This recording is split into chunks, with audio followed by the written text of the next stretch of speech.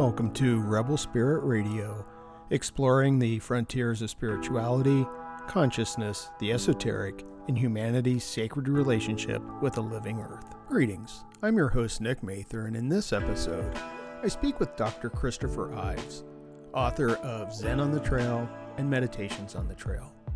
In our conversation, we discuss the spiritual aspects of hiking, including hiking as mindfulness, hiking as pilgrimage, and the ritual nature of hiking.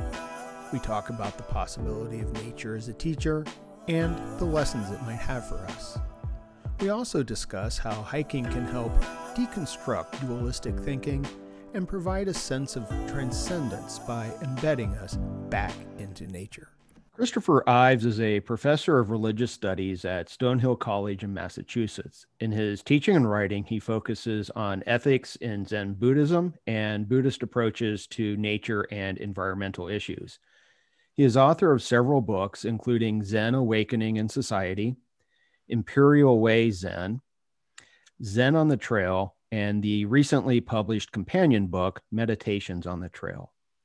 Christopher is also on the editorial board of the Journal of Buddhist Ethics. So, Christopher Ives, thank you so much for being here today. How are you doing? I'm doing great. A little hot here in Boston, but it's wonderful to have this chance to have a conversation with you, Nick. Yeah. Is it too hot to hike? A little toasty. Yeah, I may just stay at home and stay well hydrated today. Yeah, that's a good idea.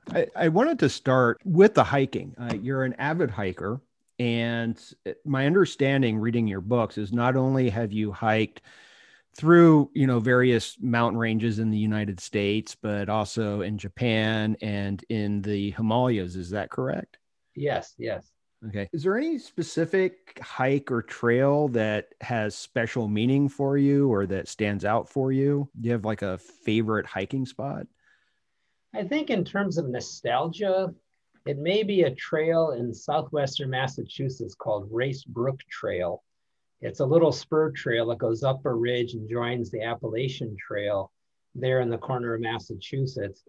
And that might be a favorite because I grew up in northwestern Connecticut in a little town called Litchfield. My dad was the scoutmaster, so from the time I was a little kid, younger than age 11, before I became an official scout, I was the mascot and spent a lot of time with my dad, my older brothers, and older kids who were scouts, hiking in that corner of the state along the Appalachian Trail and up that Race Brook Trail. And it's a gorgeous little trail with several waterfalls and the classic hemlock, moss, fern, sort of enchanted ravine aesthetic of certain spots in New England. And I just have a lot of good memories of going up there as a little kid and then with friends in high school and even in recent years, a couple of times hiking up that way. And there are other spots, but that is one favorite from my youth. Okay. And so it seems like you had this love of hiking instilled in you in a very young age. Yeah, I grew up on a country road there in that town of Litchfield. And across the street was a private school, and down behind that private school was a river valley. And if you can imagine a river valley that is forested on both sides, maybe about 2 miles wide and about 5 miles long, up to a road that was north of where I lived, almost like a 10 square mile state park that was only used by my brothers and me. We go down there fishing, sometimes exploring, building tree houses, playing hide and go seek. And so I grew up with easy access to this wonderful place in New England and spent a lot of my youth down there at what we called the river, playing around and again, fishing, swimming, exploring, climbing trees. And because of that, I didn't learn how to ride a bike until about 4th grade. I was always running off with a fishing pole rather than jumping on a bicycle. Yeah, I had a somewhat similar experience. I remember I didn't learn to ride a bike until I was older either, but I remember there was a lot of farmland, but creeks, and going to the creeks and catching crawdads and things like that. And it seems like this is an experience that a lot of children don't get now. which I've read is pretty detrimental to them. Since I have you here and you're a practitioner and a scholar of Zen, especially since I wanted to discuss your book, Zen on the Trail, I wanted to pick your brain a little bit, and I hope you're not too upset about this. I think that Zen has been one of the more popular forms of Buddhism in the US, especially in the 50s, 60s, and 70s. I think a lot of that had to do with people like Alan Watts and D.T. Suzuki and Allen Ginsberg. And I know that there were some misperceptions at that time about Zen, but now when you hear about Zen, it is usually as almost like an adjective, or a synonym for chill or relaxed. So I wanted to ask you, what's Zen? How are you using the term in the title of your book?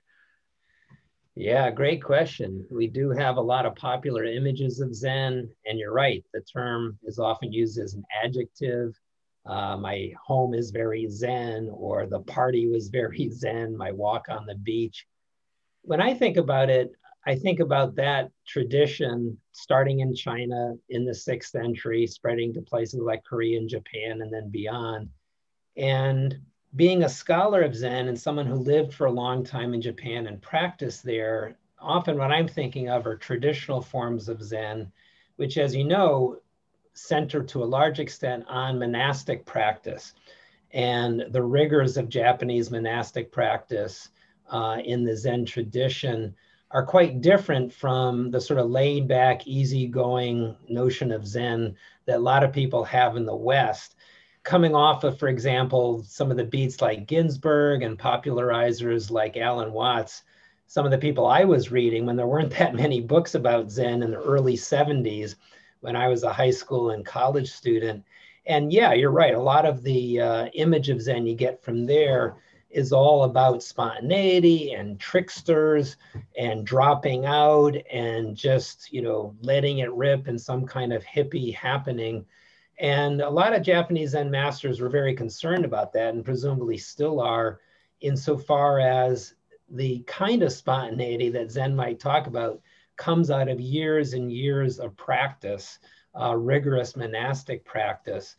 And so when I think about Zen, yeah, in terms of the practice, I'm thinking about traditional forms of Zen, sustained practice over many years.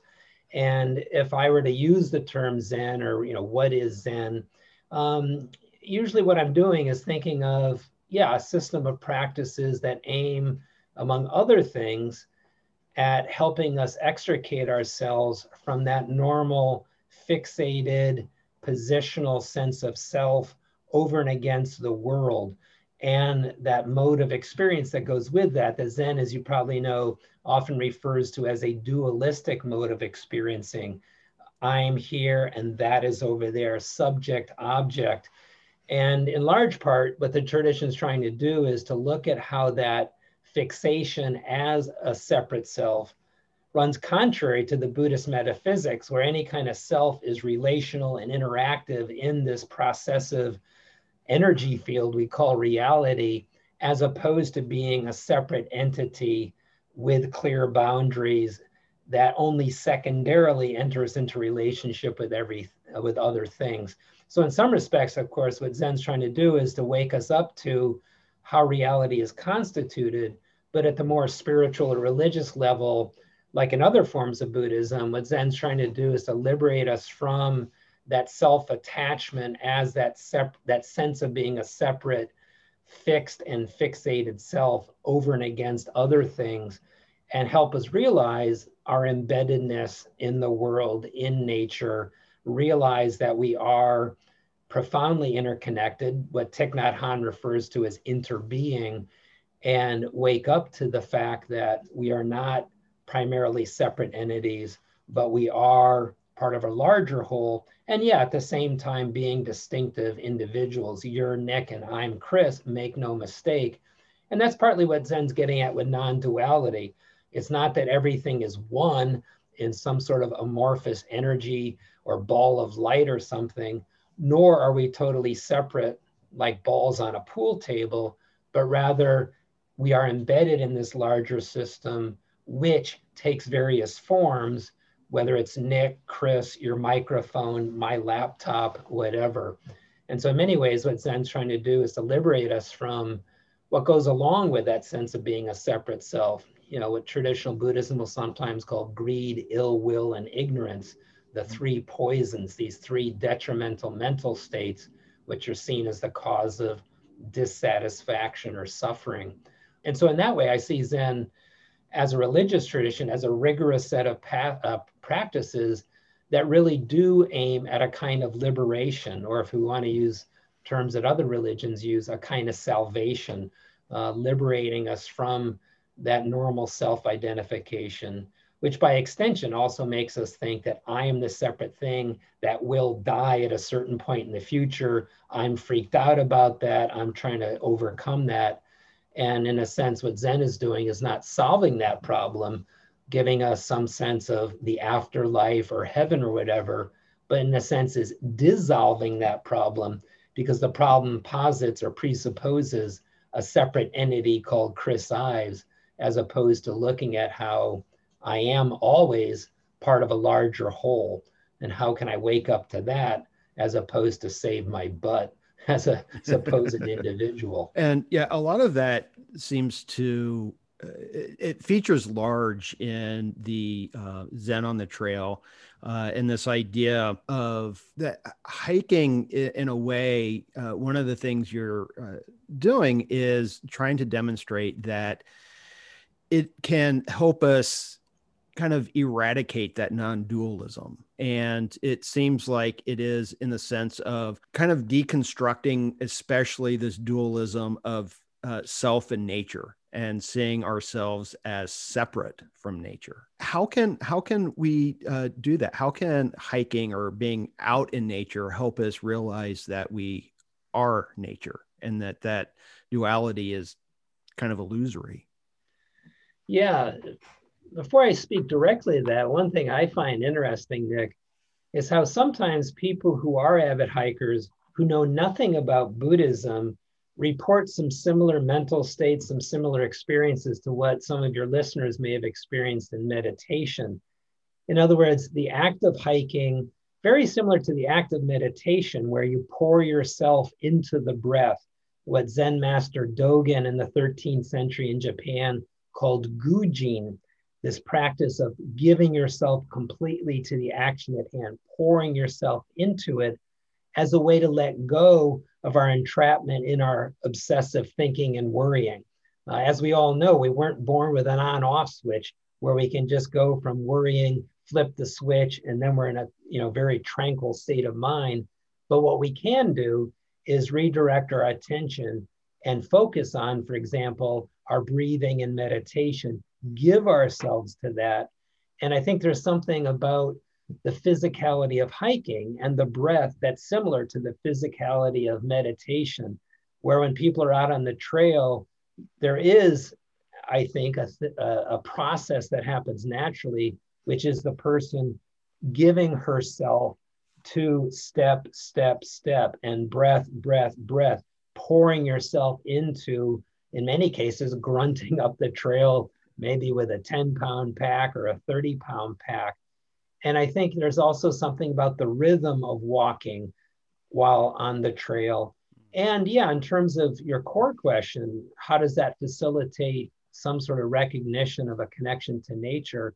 In many ways, as we know, when we're outside, whether it's hiking, kayaking, sitting on a beach, the more we're out there, usually, unless there's a nasty storm or something scary happens, is the mind usually just by being out in nature does start calming down, does start quieting down.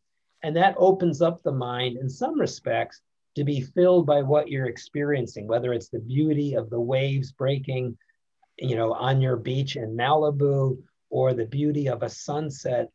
And meditation, hiking, other activities sometimes have that effect of calming the mind down. And, as Zen would say, rather than me sitting here looking at the sunset over there in that dualistic mode, or thinking about it, commenting about it to the person who's sitting next to me on the blanket on the beach, that sense of the calmer, emptied out mind being filled by the sunset.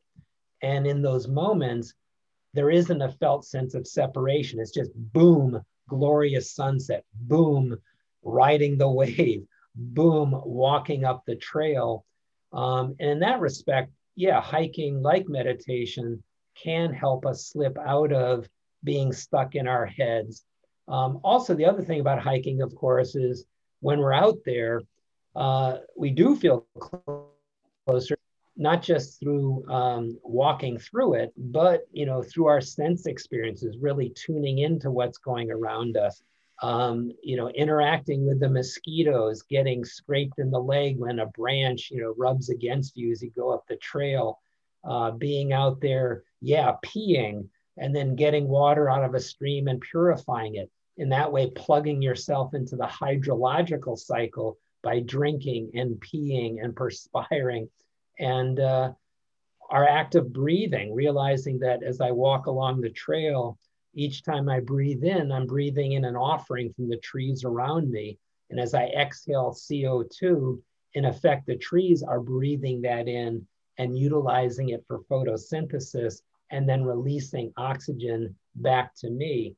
And so in many ways, yeah, we can tune into being plugged into that exchange of gases that's always happening. And I think just over time, as people spend time out in the woods or on the desert, on the beach, as a lot of us find, even if you're not trying to meditate, there is a greater sense of being part of something larger and not just simply appreciating beauty, but feeling you're a part of something quite spectacular and quite amazing. Yeah, I like one of the meditations that's in Meditations on the Trail. You actually have a couple of them. One that speaks to that idea of just stopping for a moment and taking in all the sense data, which what's really interesting to me is that you had also mentioned this kind of spontaneity that occurs almost naturally doing this. And so I'm thinking of my own experiences here. I began about, I don't know, about 8 years ago or so, hiking a trail every Friday. And I hiked the exact same trail, weather and fires permitting.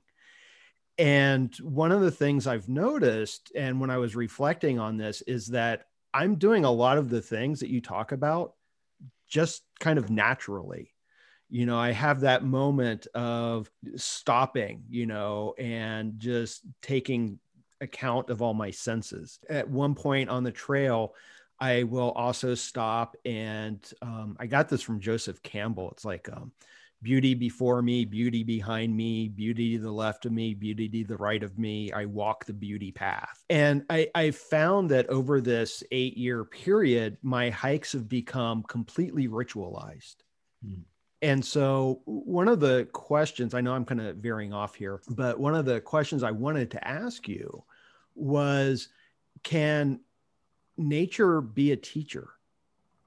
If it produces these sort of spontaneous experiences, is nature teaching us? Yeah, I think it is. And then the question is how, in what way?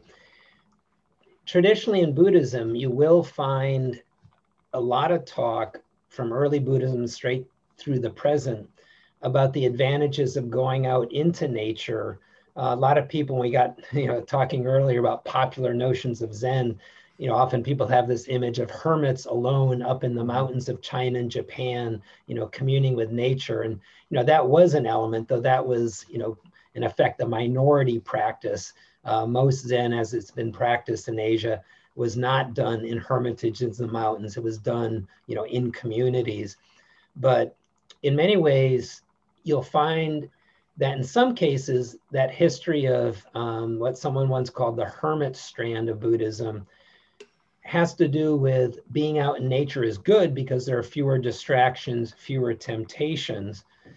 But you also find, and you see this in Japanese Buddhism, yeah, nature is a teacher in terms of basic Buddhist doctrines like impermanence. To be out into nature is to be attuned to the changing of the seasons, to the changing level of water in the stream, depending on how much rainfall has happened, higher up the drainage or whatever. And so you'll find talk about, yeah, nature teaching you how to tune into impermanence, or just offering examples of that.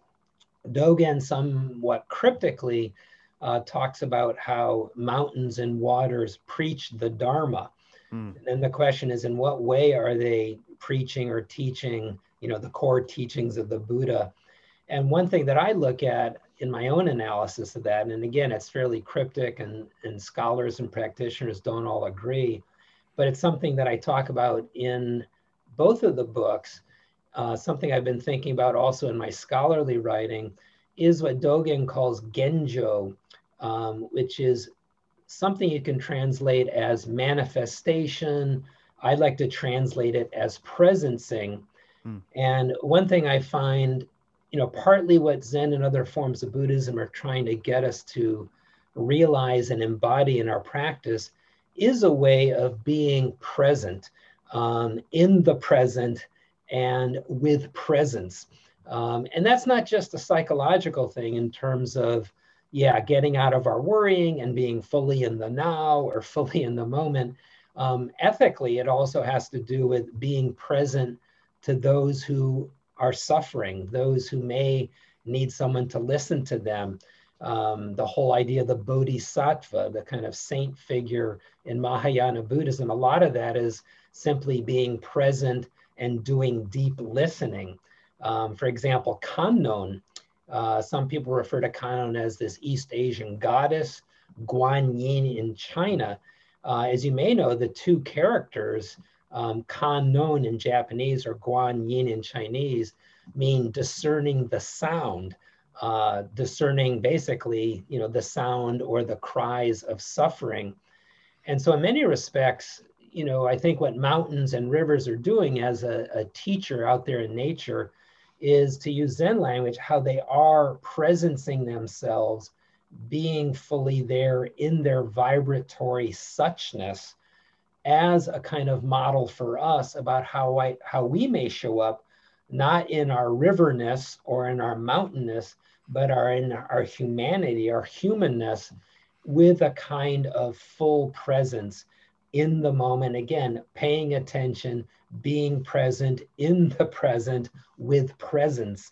And in that respects, I think, what Dogen's getting at is nature not only teaches about impermanence, but also teaches us a way to sort of show up in the world, a way to be present. And in some respects, yeah, what we're doing out in nature is, as the bees do their thing, the mountain does its thing, the sun does its thing. All of these things are manifesting or presencing in their vibratory reality. And I think in hiking, sometimes we get in touch with how we too are out there as an animal in that watershed, in that ecosystem, yeah, manifesting ourselves as well. A little cryptic, but I think that is one way that Zen would see nature as at least offering a role model, if not actively teaching us. Yeah, it's a question that I'm always interested in is what can we learn from nature? And my own experiences match that completely. And I love the idea of being on the trail and being animal and recognizing, and I know you wrote about this as well, recognizing that we are in the home of other beings. And I think that kind of demands a sort of respect. We start developing a respect for the natural world. And also when we recognize sort of the dangers that are inherent, and that, we can be food, that also, is something that teaches us respect. And I noticed that in Zen on the Trail, you actually mentioned several sort of virtues that I think emerged out of your experiences. So, we have reverence and respect and, gratitude and humility. I'm always curious about this question: can nature teach us virtue? And I think, we've kind of discussed this a little bit, but I'm also kind of curious if you can think of any other virtues that nature might teach us or that hiking might teach us. Yeah, I think one of the themes that is there in Zen on the Trail, and at least explicit or implicitly in meditations on the trail, is the whole question of how people not only are in many cases disconnected from nature, at least in their minds, thinking nature's over there or out there and I'm over here, that sense of disconnection, which ultimately is fallacious. We're always embedded in nature. Mm. And the other thing that I'm speaking to as someone, in his late 60s who's been out in the woods a lot for a fairly long time, is the recent emergence of extreme sports and peak bagging, and a lot of what goes along with that. People setting speed records through hiking the Appalachian Trail, or speed records, free soloing up El Capitan in the Yosemite Valley. Yeah. And what I see is, one of the teachings of nature, yeah, in some respects, when we're not on the top of the food chain, we're out there, we're not the apex predator. That may be the grizzly bear or the cougar, who knows? And just in terms of, yeah, getting beaten back by the weather, or, being knocked back by a very steep portion of trail with switchbacks or very steep ascent late in the day. There are various things out in the world when we're out in nature that humble us. Mm. And if we're not humble, as you know, often we get into a lot of trouble. And so what I'm interested in is how being out in nature, especially with a certain mindset, provides a certain foundation for a lot of virtues. And I'll talk about a few of those in a second, but how we can be in nature. And this is in part what I was doing in the Zen on the Trail book, is offer a kind of spirituality of hiking as an alternative, not only just to the extreme sports of how quickly I'm going to summit Mount Washington or Mount McKinley, or how many peaks I'm going to bag today in my Grand Teton, traverse there in Wyoming, but rather shifting from doing, that kind of drivenness, which often, gets into certain bragging rights about how quickly you summited or how many peaks you bagged a certain day. It seems And like it's ego. yeah. Yes, going out into nature is to build up the ego through this doing, a kind of drivenness, maybe trying to prove something to yourself or to others, as opposed to being out in nature as an opportunity to simply be. Now, not that the two are exclusive. I mean, a lot of what we're talking about, especially with the Zen approach to hiking, is getting that sense of being in nature through activity. I'm not advocating hike in a mile and then just sit there for a few days. Right. It is an active kind of practice, but basically the orientation is to be in nature as nature, like you were saying, Nick, tuning in with your senses, paying attention to what's happening around you, and really plugging in as a way to simply be in nature, even while doing certain things, as opposed to doing being the main mode with the ego drivenness and all. And I think when we can approach the hike that way, this is a chance to just be fully there, tuning in, being present to nature, in nature. Yeah, that may only get me a half mile up the trail. I might find a beautiful spot and choose to spend the day there rather than doing the 10 miles to the summit or the 20-mile loop or whatever on the hike. And I think once you get that attitude where I just want to be here, I'm trying to let go of that, ego drivenness, that sets you up for, yeah, a mindset of humility, a mindset of gratitude, a mindset of reverence, a mindset of paying attention, however you construe mindfulness, a mindset of generosity. I'm here to be with my friends. I'm not here to compete with them. Here, have some of my trail mix. Here, let me lend you my extra fleece layer. You look chilled here on this windy ridge. And so in many ways, yeah, that kind of letting go of that ego oriented, I want to prove something, I want to do something gnarly, and seeing this as a chance to let go of some of that drivenness and really be in that place and savor the beauty, savor the simple moment of feeling my body walking up a trail.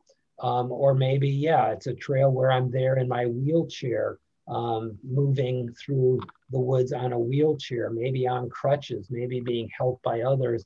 But whatever we're doing to move through the forest, to really be there, savoring that as a kind of end in itself, rather than a means to a certain end, like completing a 20-mile loop or a through hike of the Appalachian Trail or summiting, Pikes Peak or whatever. It just makes sense to me also to be, hiking, you have to be mindful in many ways. I mean, my mom used to say, we lived in Colorado for a long time, and she's like, well, yeah, if you don't pay attention, you can just fall off a cliff. And here, my approach is more, if I'm not being mindful, there are a lot of rattlesnakes around here. And it always boggles my mind to see the people who are just not paying attention at all. And I've seen a lot of squashed lizards and things like that, and always kind of breaks my heart. One of the other sort of virtues that I think you talked about in the book is, and not necessarily one that is taught by nature on the trail, but it's part of the preparation, and that's simplicity. And when I read that, I heard Thoreau shouting in my, the back of my mind, simplify, simplify, simplify. So I was wondering if you could say some more about simplicity on the trail, and also in connection to the human relationship with the natural world. Yeah, I think the simplicity mainly has to do with possessions, of course. And, as we all know, if you're out on the trail and you want to bring something along, you're carrying it, you're adding weight to your pack. And one thing I just find intriguing is how when we do go out, we are really stripping things away, whether it's to the 10 essentials that a lot of people talk about as the things you should have with you when you go on a day hike, or added essentials on top of those 10 to be able to sleep warmly and safely overnight, prepare food, etc., on an overnight trip or an extended backpacking trip. And so the very act of going off for a day hike or a multi-day backpacking trip, requires us to let go of excess. And at one point, I think in Zen on the Trail, I said, when we are out there on the trail, it's not so much backpacking, it's almost like home packing. We have in our pack our kitchen, a dish or two and food and a little stove. We have, for example, our closet or our bureau, our dresser, the clothes that are maybe in a stuff sack, whatever that might be, your Gore-Tex rain shell, a 200 weight fleece jacket for late in the day, maybe a hat, some gloves. And what we have is our medicine chest. We have our toothbrush and toothpaste and any pills and maybe first aid kit. And so all of that, all of those essential things in a home, and we have the roof over our heads, whether it's a tarp, if we're doing ultralight backpacking in decent weather, or maybe a two-person lightweight backpacking tent. And so at one point I said I would find it interesting someday to empty the contents of a backpacking pack for, I don't know, a 2 or 3 day trip next to the contents of a middle-class home, a typical home here in middle-class America on a front lawn, and sort of compare the two. And the other kind of simplifying, of course, and maybe it builds upon the simplification of material objects and possessions when we head out on the trail, is just simplifying in terms of distraction. I hope most people, most of your listeners, when they hike, maybe they have a phone for GPS. I hope they don't rely on that, because as we know, it's not helpful in the backcountry. Hopefully people have a topo map and a compass they know how to use. But in many ways, when we go out on a hike, we may have earbuds with a charged iPhone to listen to music, but we can't text, we can't get calls, we can't go on social media, we have no internet access. And so I find hiking also, in many ways forces us to simplify in terms of distractions. Maybe we're listening to music. I hope you don't have earbuds in. I hope you're listening to the sounds around you on the trail. But there too, we're simplifying. It's not like often in our ordinary life where we're sitting at a screen, maybe a laptop, doing something on Facebook while getting texted, or something through Instagram on our smartphone next to our computer. And so, in that respect as well, yeah, there's a stripping away, a letting go. Very similar to what happens in Zen monastic life and Buddhist monastic life in general, where when someone becomes a monk or a nun, they do let go of a lot of their possessions. Most monastic traditions in Buddhism have a set number of possessions a monk or a nun can have: a robe or two, a begging bowl, a toothbrush, a razor, maybe a parasol or an umbrella to keep the sun or rain off the person. But yeah, in a sense, enforced institutionalized simplicity. And getting out on the trail, yeah, makes the hiker, the backpacker do that similar to what a monk or a nun does. And it seems like it would be a very good lesson for especially people living in the, Western industrialized world. You mentioned the kind of wanting to have, take out the items in your backpack and compare it to the items of your average middle class house. Have you ever seen, there was a photo shoot that did that, of houses around the world. So you could see what, different cultures, what they possessed. And, of course, the houses in the United States, it was just insane the amount of items in there. But it seems to me that kind of forcing this, and I don't know if that's the right word, forcing, but experiencing this sort of simplicity, even for a short while, might be helpful in getting us to at least think, maybe I don't need all this other stuff. If I can get by for a short while on just this, maybe the rest of this is, incidental, not necessary. Yeah, there's an ecological ramification there as well. I think another form of simplicity too, in addition to simple set of possessions, less distraction, similar to less distraction, there's simplicity in terms of doing one thing at a time. Yeah. And that, as you know, is a traditional Zen notion. The tradition from day one, even before the advent of the internet and certain devices, was advocating for hundreds of years. Yeah, when you do something, do it completely. You may have heard the Zen adage: if you walk, just walk. If you sit, just sit. Don't wobble. Or for some of us, when you wobble, maybe just wobble. Um, and I find when you're out on the trail, yeah, there are fewer opportunities to multitask. And like you were saying, being out on the trail demands our attention. We were talking earlier about certain things that hikers might discover that are analogous to Zen, even if they've never been exposed to Buddhism. And I think one of them is you're in an activity that is demanding your attention. Or as you said, yeah, you'll fall, you could twist your ankle, who knows what, maybe, yeah, one of those rattlesnakes you see when you hike in California, Nick.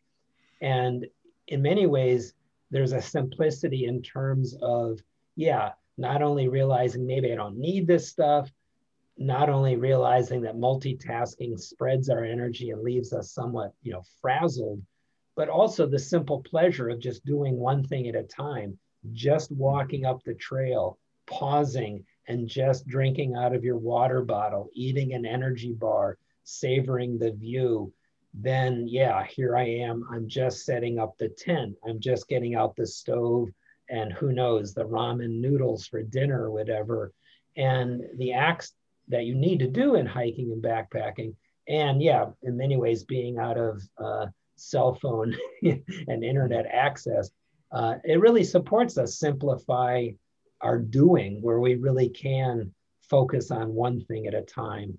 And hiking and backpacking naturally lead us to do that. Yeah, it's very meditational, if I can say that. And I really appreciated how in your work you do describe hiking as a meditation, and also encourage this like a walking meditation, which I know is a feature in Zen. They have this idea of being, and they slow down as they're walking, and they're very mindful of their stepping. And that's one of the meditations that you talk about. And I wanted to ask you to maybe speak about it a little bit more. the exercise is moving at 80%. That's something I do in my personal life and on the trail. And yeah, it's obviously to get us to slow down. But I find that inevitably, and this is probably true for a lot of your listeners, when we live our busy lives, often caffeinated, often multitasking, trying to get various things done, there is a kind of drivenness, a kind of extra amped up energy. And I find that that makes it hard sometimes to savor what we're doing, especially when we get into multitasking where it's hard to concentrate on one thing at a time. And I find that simple little reminder, and as you probably know, Nick, the whole idea of mindfulness, that Buddhist concept, if you look back to the Pali term sati or the Sanskrit term, the analogous term smriti, has a connotation of remembering or keeping in mind, bearing something in mind, not just simply the more popular translations, which are there in the meditation manuals, but translations like bear attention without judgment or simple attentiveness. That is part of mindfulness, but mindfulness also has that nuance of, keeping something in mind. And I find that when I dial it back 20% and I move at 80%, it makes me much more able to be present and to, as a kind of reminder, and it does function as a kind of reminder mantra. Sometimes I'll find myself through the day finding it just kind of welling up in my consciousness, 80%, again, as a kind of mindfulness, a kind of remembering. And then I try to keep it in mind or bear that in mind, again, as a kind of mindfulness. And what that in turn lets me do is to slow it down and make it easier to pay attention to what I'm doing and to savor that, to be more, as I was saying earlier, with that idea of Genjo, presence myself, be more present in the present moment, which is another aspect of mindfulness. And so the 80% rule, yeah, it helps me get aware of when I'm hurrying and amped up. It helps me be more present. And in many ways, I get more done. I often say this to my students, if you try to live a day doing everything at 80%, you might think you'll get 20% less done.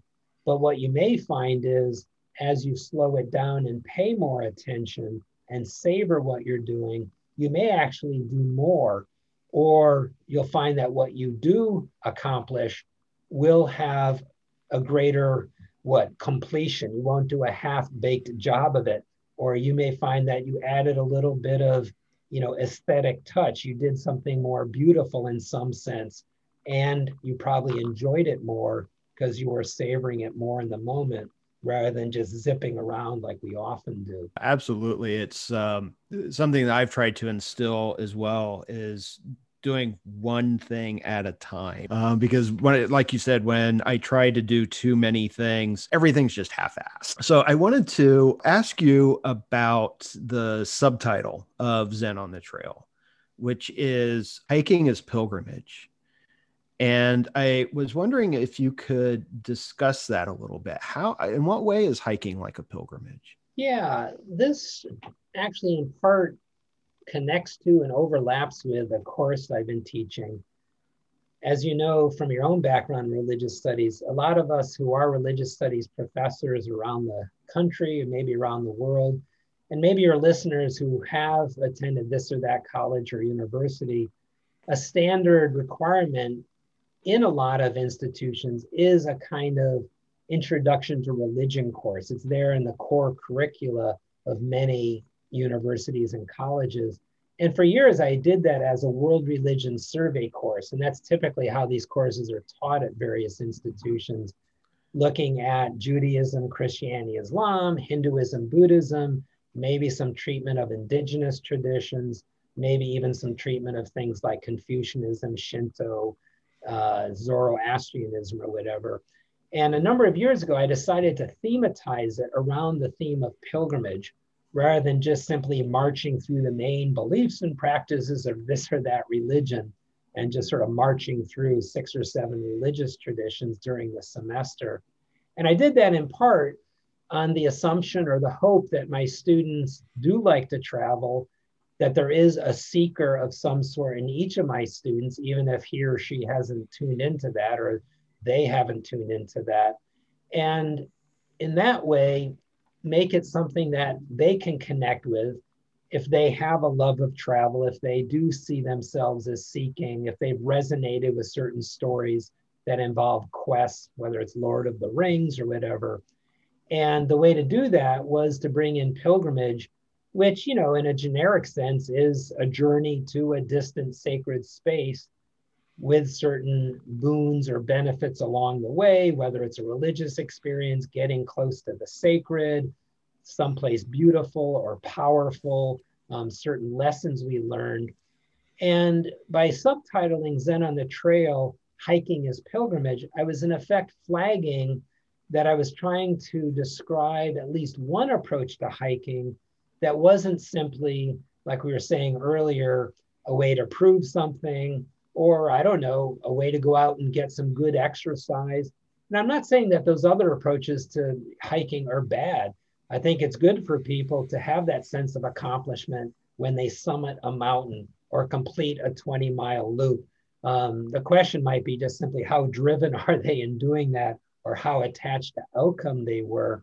But by flagging hiking as pilgrimage, I was trying to indicate that the book is about a different approach to hiking as a kind of spiritual practice, as connoted by the term pilgrimage, that in going out into the woods, yeah, you are doing things that are parallel to someone heading out to Mecca or to Jerusalem or to Lourdes in southern France or to Mount Fuji or to certain places like the River Ganges in India, and that you are leaving home, going out into a sort of alternative time and space, maybe in some cases a kind of sacred bubble that people might feel when they're in the backcountry or even just a half a mile up a trail on a day hike, that you are entering a special time and place, doing an activity that can be done as a kind of spiritual practice. And in that way, engaging not just in a hike or a workout or a jaunt to get a good view from the mountain, but engaging in a kind of spiritual activity akin to religious pilgrimage. Yeah, and it's that idea, and this is one of the reasons I wanted to talk to you, because it was something that I found that just sort of arose in me spontaneously.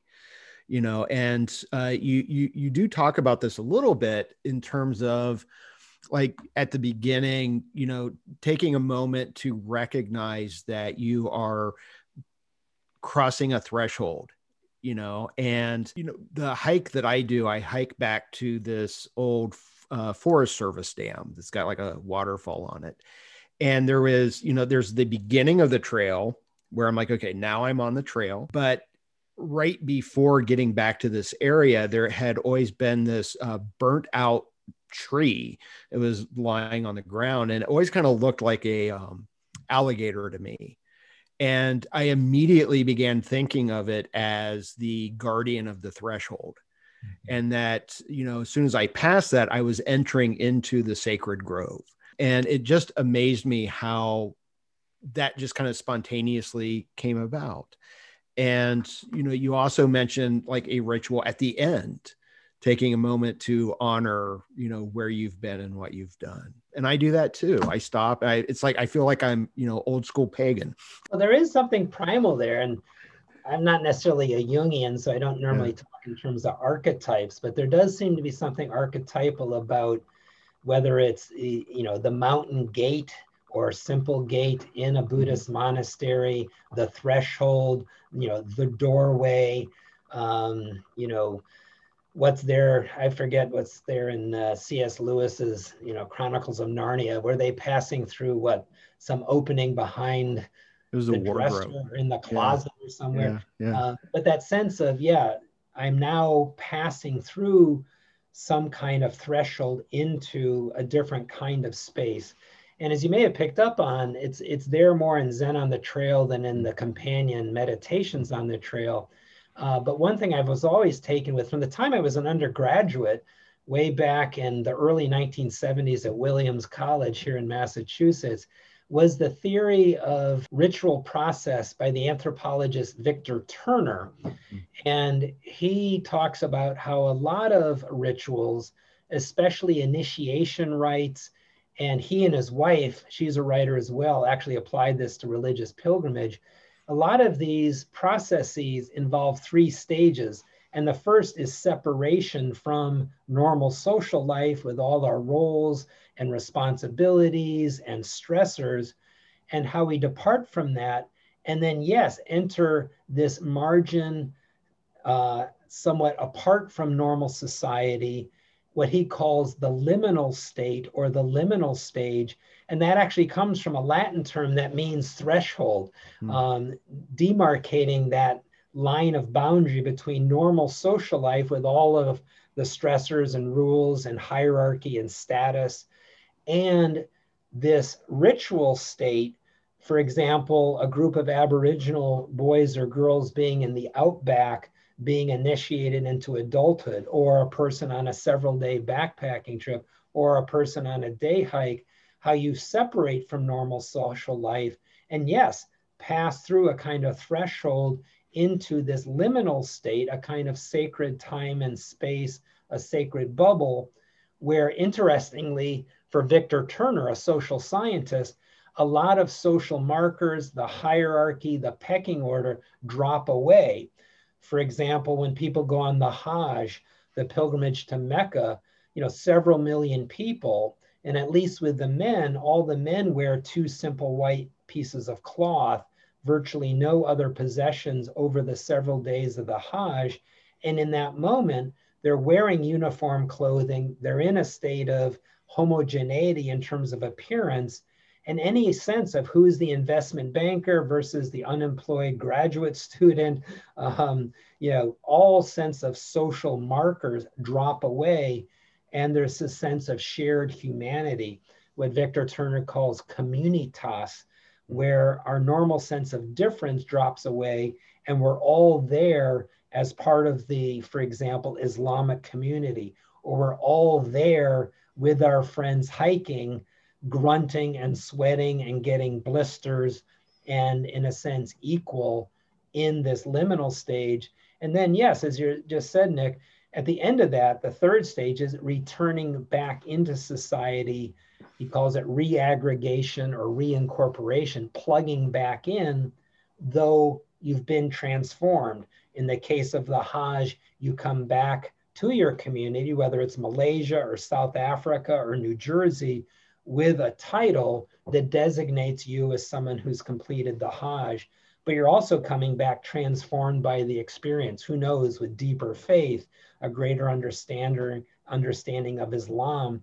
Just like a person comes off the trail with certain lessons, certain benefits after being out there for the day hike or the several day backpacking trip. And so, yeah, partly that whole idea of hiking as pilgrimage is me, in the back of my mind, thinking about how Victor Turner and his wife, Edith Turner, talk about the ritual process, including pilgrimage, including initiation rites, having these three stages with a clear, in between stage 1 and 2, a clear marker that I'm leaving society. I'm now in this special time and place. I'm passing through the threshold, the gate, that magic door. Now, in that model, when someone's in the liminal space, is there, I would imagine there's an encounter with the sacred, but I'm curious as to whether or not this sacredness is also a sense of transcendence. And what I'm thinking is, in your books, you really focus on here and now. And I think that's part of, that Zen, it's the here and now. And it seems to me that that's so different than the history that we have, especially in the United States, that connects spirituality to the natural world. There's, in the essay Nature, Emerson describes himself as that transcendental, all-seeing eyeball. And, John Muir He's grounded in wilderness, but he also seemed to have a tendency to focus on transcendental experiences. So I was curious if Zen, or the hiking as a Zen practice, if there is also a sense of transcendence. Is the transcendence in the present moment? How would that play out? Yeah, that's a very interesting point. A lot of people will make comparisons between Muir there in the high country of the Sierra, up and around Yosemite, or Emerson nearby where I am right now in Concord, Massachusetts. And in some cases, yeah, you will find whether it's transcendentalists in that 19th century Concord sense of, Emerson, Thoreau, and others, or Muir, yeah, talking about a kind of transcendence that does get into the idea of nature being an avenue to discern certain aspects of the sacred, of God, of the divine. As you probably know, the transcendentalism, or the transcendent element of transcendentalism with Emerson, has a lot to do with German philosophy, people like Kant, and more about how the more powerful and interesting experiences involve certain aspects of the mind, certain mental constructs, that access to the world soul that transcends mere sense experience.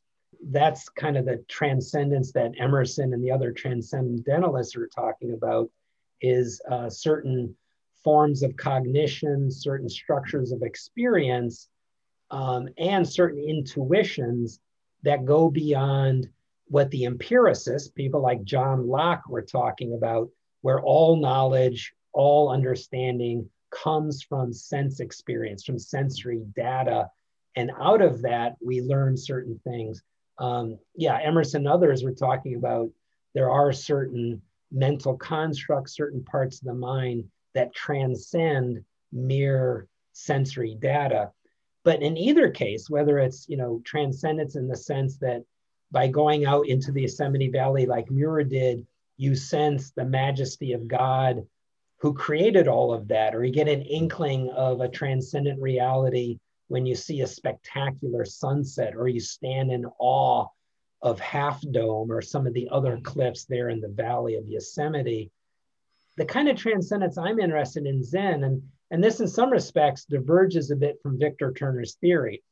He does talk about one of the features of liminality, in addition to some of the things I mentioned a minute ago, that homogeneity, uniform clothing, humility, the idea of communitas, a sense of equality, brotherhood, sisterhood, shared humanity.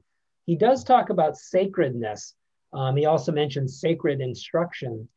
And in many ways, I would surmise that Turner, when he talks about sacredness as a feature of liminality, he is talking about the person in that liminal state getting in touch with, intuiting, feeling directed by some sort of higher being.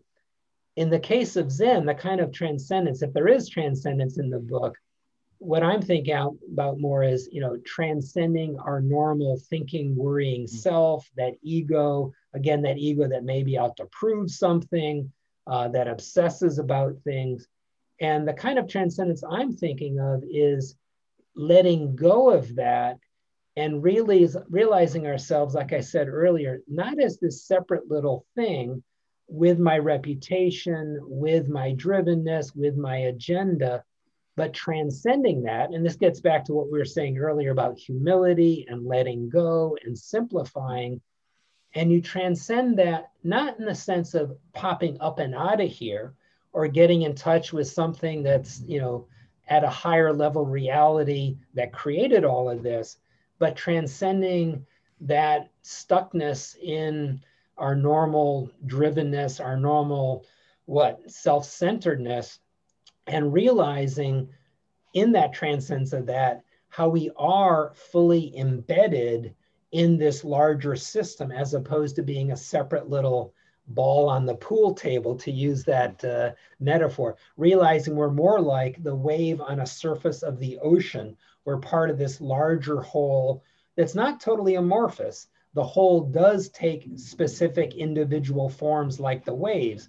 This is partly what Buddhism's talking about with that expression, form is emptiness, emptiness is form, and non-duality. At one and the same time, reality is totally an interconnected whole, but that whole only exists through these various facets. There's no kind of amorphous ocean that is devoid of the waves on the surface of it or the forms it's taking as it nestles into a coral reef or a bay. And so the kind of transcendence I'm thinking of is actually transcending the ego to realize a profound immanence, a transcendence that is waking up to how we're fully here embedded in this energy field, this system of interconnectedness, this processive reality that Thich Nhat Hanh calls interbeing, what traditional Buddhism calls, if we translate it, dependent arising.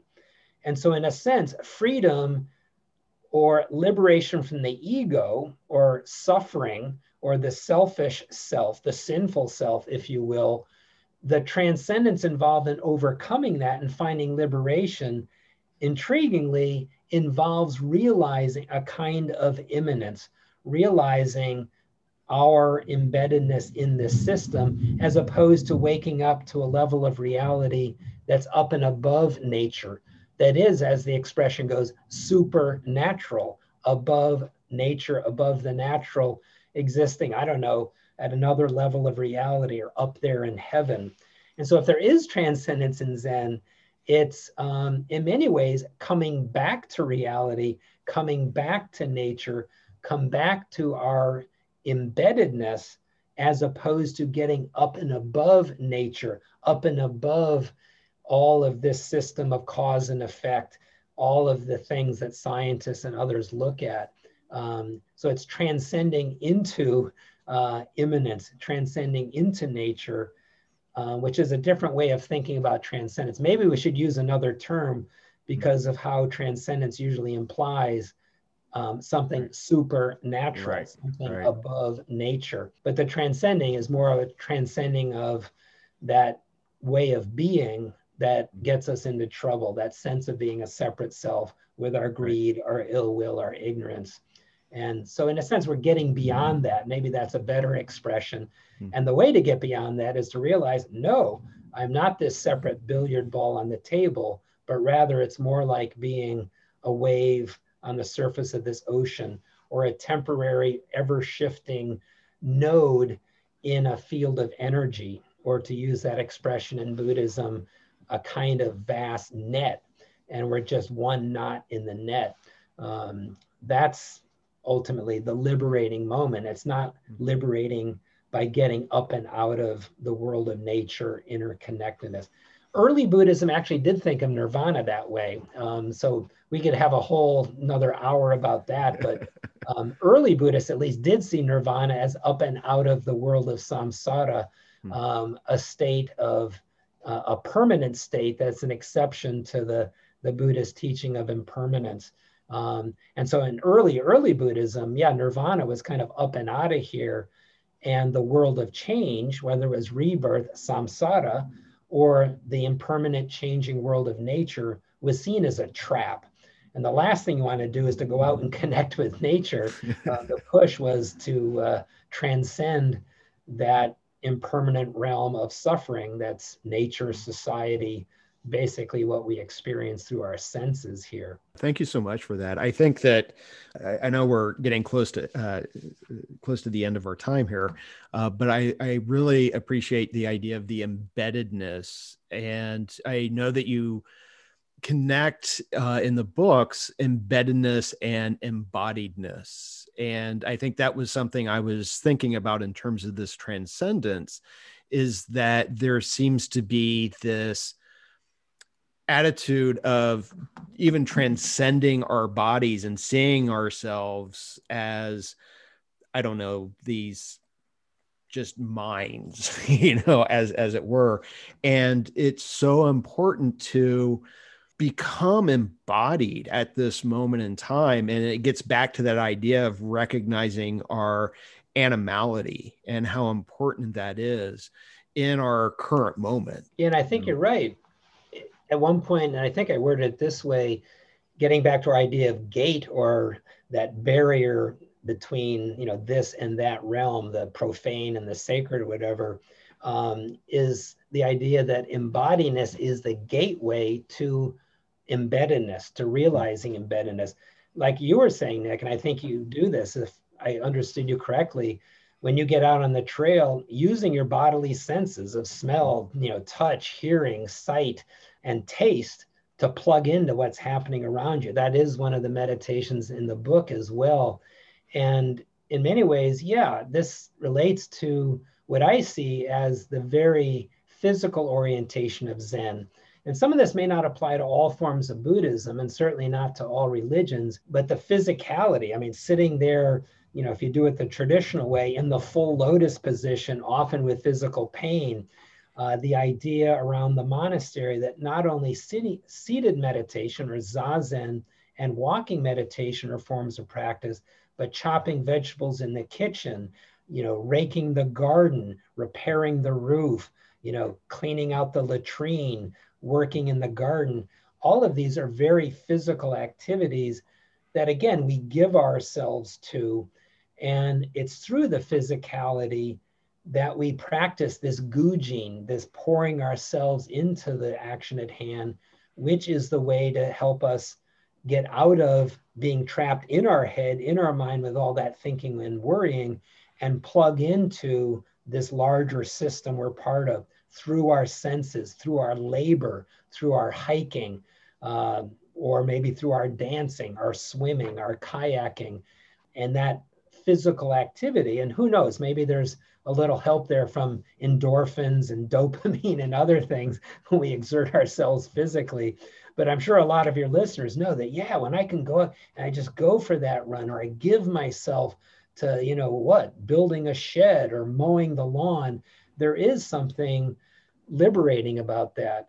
And not only in the sense of feeling more connected to my surroundings when I spend a day weeding in the garden or kayaking along the shore of the lake, but also it's a way to de-stress, a way to, enjoy the physicality through that, realizing my embeddedness, my connectedness to everything around me. And in the process, coming back to reality, not being lost in the drama in our heads, being lost in the stress, the anxiety, the drama. Well, the last thing I'll ask you about, and you kind of hinted at this a little bit when you were talking about, pulling the weeds out of the garden, is that you make a really important point, I think, that the meditations that you offer can be done in a variety of places. They can be done in the backyard, a city park, even where weeds and grasses push up through the sidewalk. And I think this is a really important point to recognize. We are always in nature, because it seems like we always have this tendency, it gets back to that sort of dualism, humans, nature.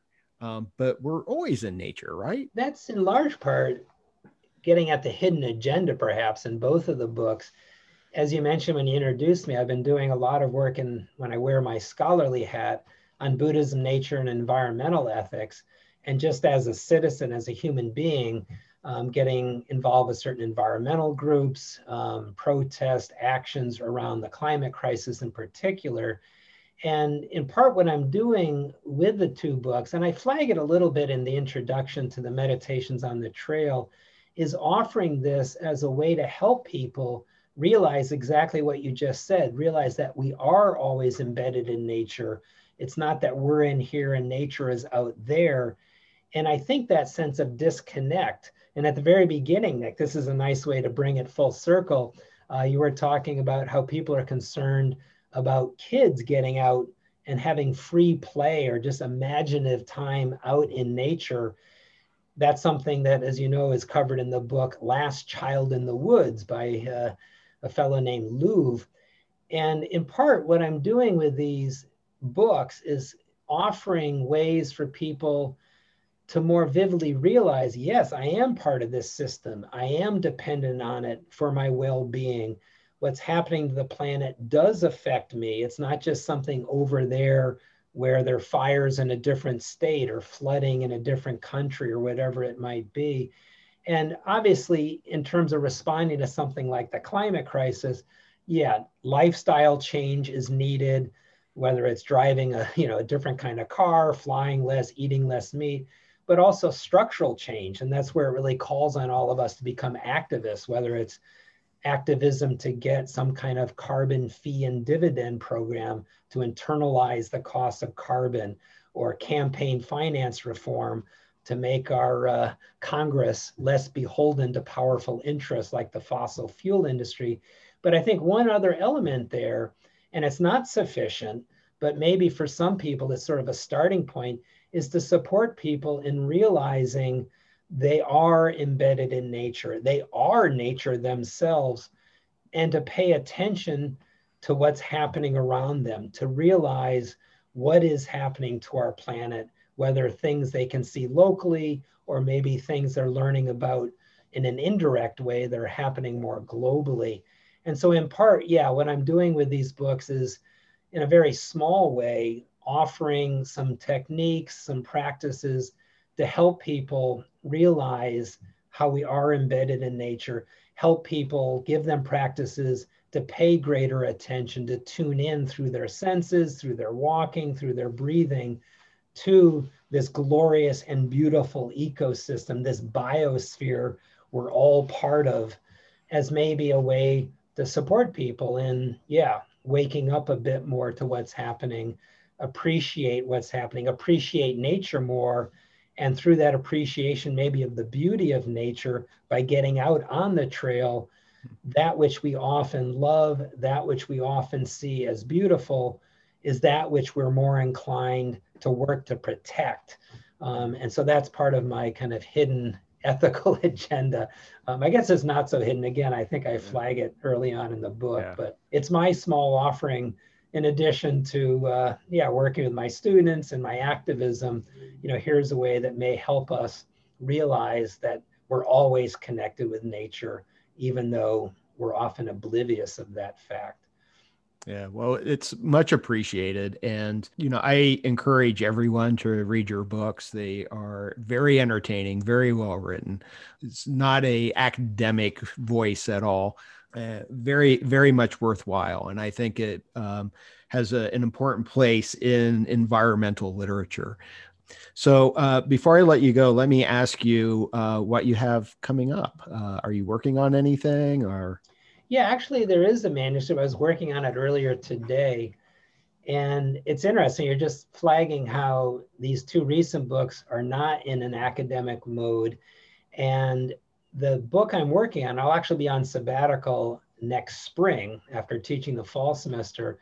And in my application for the sabbatical, what I was pitching is basically continuing with a project that is, for lack of a better expression, a kind of Buddhist environmental ethic. More specifically, it's thinking about Buddhist resources for living more simply, engaging in the activism I was talking about a minute ago, a kind of Buddhist sketch or a Buddhist framework for not only greening our lifestyle, but also thinking about activism as a form of spiritual practice. And so it's basically drawing from Buddhist resources to articulate a way of being in this very scary, very challenging moment. And one thing I've been playing with is how much of an academic voice do I write it for an academic audience? And recently I've been thinking, this could be my last book. I don't need to have another scholarly publication to sustain my tenure or to get a good evaluation next time around. It would probably be more fun to write, maybe more fun to read, and maybe even more impactful if I write it in a non-academic way, in a kind of voice like the two books we were talking about today. And so the short answer is yes, the project I'm working on now is sketching a Buddhist way of living that is spacious and mindful and simple, close to nature, and engaged in activism in community with others. a kind of Buddhist framework for living at this moment. Everything from slowing down to 80%, living simply, realizing the nature around your home, plugging into that sense of being part of that system, being part of community, and thinking about how out of all of that, as a kind of base camp or a kind of platform, how we might turn to addressing these larger systemic issues, working actively to bring about the kind of structural change that needs to happen to really address things like the climate crisis, how mere lifestyle change will not be sufficient unless we really do look at our whole political economy, our whole way that power operates in this society. So yeah, that's my modest goal. Well, it Once sounds again, I may be biting off more than I can chew. I've done that in the past with other writing projects, but that's maybe. generally what I'm Yeah. doing. Maybe, but it's important work. And, we're in a all hands on deck moment. And I think every voice is important. So I will keep track of that. And when you're finished and it's published, maybe we can chat again. I really appreciate your time and your insights. It's been a joy speaking with you. Yeah, and thank you for having this conversation with me. It was very rich, and yeah, I really appreciate our conversation, and yeah, I appreciate the kind words you said about the book. So thank you, Nick. It's been a pleasure. Absolutely. Oh, and one thing I forgot. How can people find out more about you if they do you have like a website or should they? Yeah, people, I did create a website that came up when I published Zen on the Trail in 2018, and it's zenonthetrail.com. Okay. And I haven't been as active with that as I'd like to be, but people can email me through that, or they can just simply, yeah, find me by Googling me and the Stonehill College directory. But I'll just say it's C. Ives at stonehill.edu. So if any of your listeners want to keep the conversation going or connect more directly, feel free to email me, everybody. That would be great. I can get to hear what's on your mind and learn from you as well. We all have techniques we do when we get out on the trail or get out in nature. And I'd love to learn what yours are. You shared some of yours, Nick, and I'm sure a lot of your listeners have techniques, practices, experiences that I can learn a lot from. So everybody feel free. It's cives at stonehill.edu.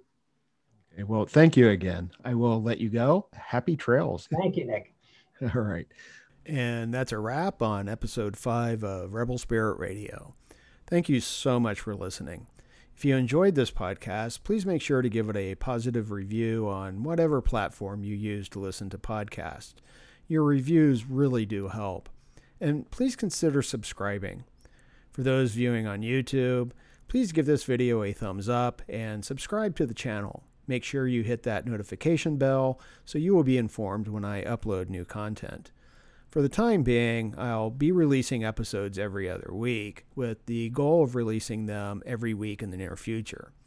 Also, please consider making a donation via Patreon by becoming a sustaining member, or you can make a one-time donation via PayPal. You can find links for both in the video description or show notes. Your support makes this podcast possible. I'm Nick Mather, and you've been listening to Rebel Spirit Radio. Until next time, may you be in peace and flourish in all possible ways.